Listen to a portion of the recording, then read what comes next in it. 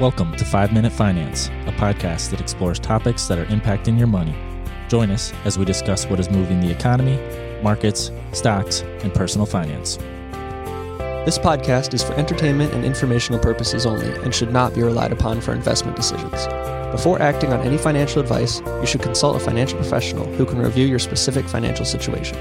Any opinions expressed by the hosts or guests are their own and do not reflect the opinion of LVM Capital Management. Clients or employees of LVM Capital Management may maintain positions in the securities discussed in the podcast.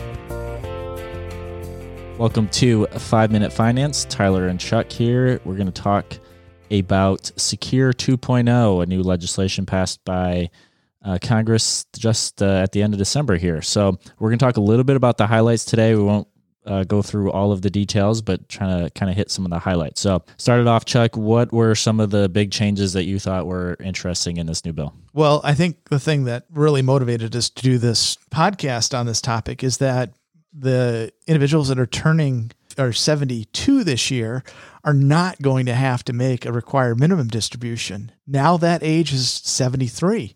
So for anyone born in 1951, guess what? You got an extra year. You're not going to have to take a required minimum distribution.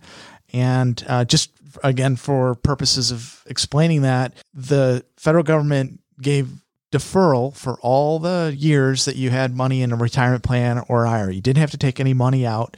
Earnings and interest grew, tax deferred in there. But the caveat is when you reached the retirement age, originally 70 and a half, they said, now there's a required minimum distribution. We oftentimes use the acronym RMD or MRD. So those are the things that have been moved around in the last couple of years. And now we're at 73. And note to self or to those listening here, when we get to 2030, that age is going to be age 75. So that age continues to push back. That'll give retirement savers more flexibility to do what they want to do with their money. And that is the most significant thing that we can talk about in this bill. Tyler, what were any of the points that you thought? Yeah, in particular, as it relates to the required minimum distribution rules, I think the thing that opens up potentially, in particular, once we get to 75 being the retirement age, is finding more opportunities to do Roth conversions in those years. From, let's say, you retire at 67 to 75, you have another 8 years where you're not working, you have low income, you have the ability to do potentially more Roth conversions during those periods.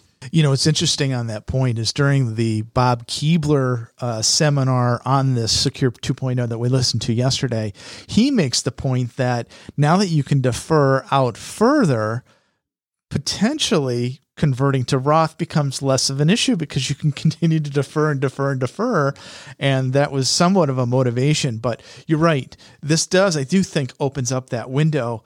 And certainly for people that they know they can defer their Social Security out to age 70, now knowing that they're not going to have to worry about taking any of these distributions, this may be creating an opportunity for them to get more and more. Now, again, oftentimes with Roth conversions, we should talk about the fact that, future legislation could change.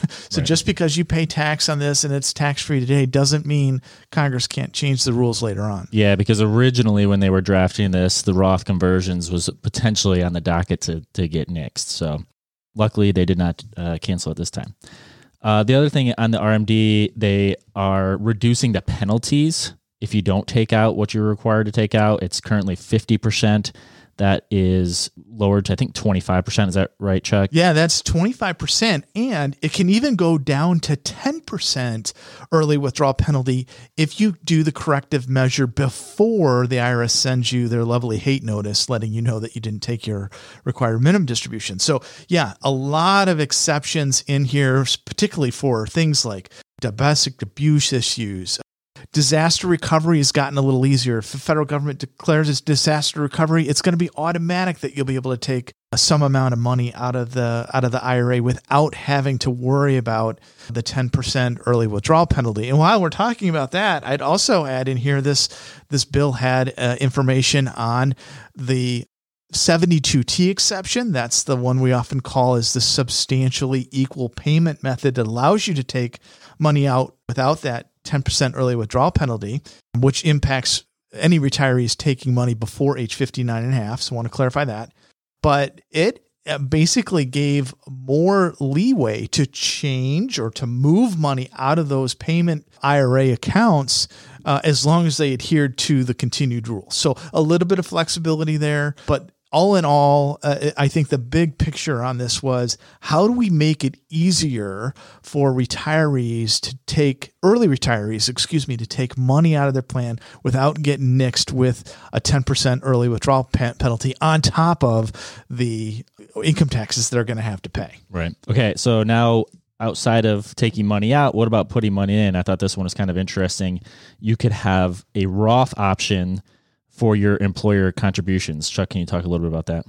Yeah. So, a lot of employers have a 401k Roth option, and you can defer money into either the pre-tax portion of the retirement account or the post-tax, the Roth portion of the retirement account. And employers up to this point have only been able to do matches into the pre-tax portion. Going forward, though, I think this begins in 2024, so I don't think it's a 2023 action. I think it's 23. Okay. Is that you can now match directly. Employers, now they have to amend their plan, but they'll be able to match directly into the Roth portion of the account, which is good news. Again, you're still going to be taxed on after tax, but it does provide the ability to be taxed on it now, potentially at lower rates. In practice, if a client is making, $200,000, $300,000, $400,000 a year in their job, a lot of times the pre-tax benefits outweigh some of the after-tax benefits. But when you go into retirement, clearly you don't want all of your money in pre-tax if you can help it. You want some in the taxable portion, some in the tax-free, the Roth portion, and some in the pre-tax portion. Yep. And then the other one I thought was interesting on the same Roth path here is you can have tax and penalty-free rollovers from 529 plans to Roth IRAs. There are some caveats there, but this now allows those folks that potentially have been saving for over 15 years. The account has been over 15 years, but let's say you're saving money for your child's education and you save too much, and now you have an extra $10,000, $20,000 in that account. Instead of taking that money out and getting penalized for that, they're going to allow you to roll that leftover balance up to, I think it's $35,000 into a Roth IRA. Yeah, let me comment on that. So $35,000 lifetime, but you're limited to the Roth IRA annual limits of $6,000, now indexed for inflation, by the way.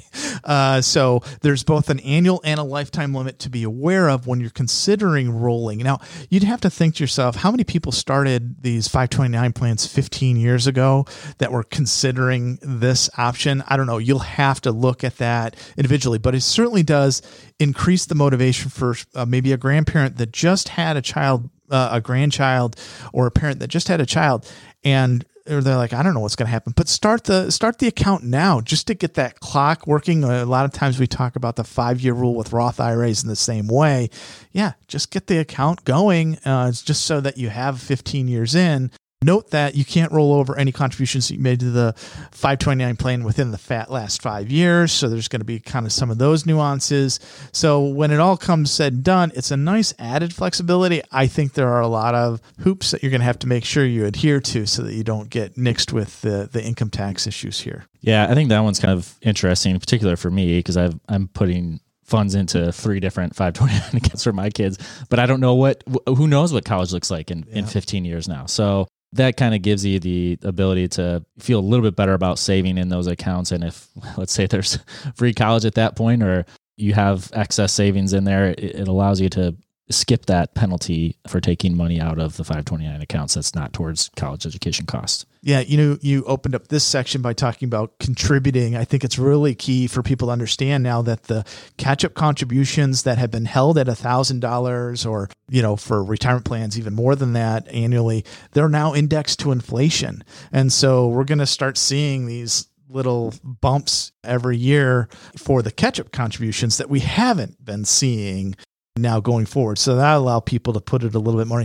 And interestingly enough, at age 60, between age 60 and 63, I think it is, they're going to actually increase it even more. I think they went to $10,000 catch-ups So if you're kind of late savers, you're getting a little bit more help relative to pushing up retirement contributions, later in life.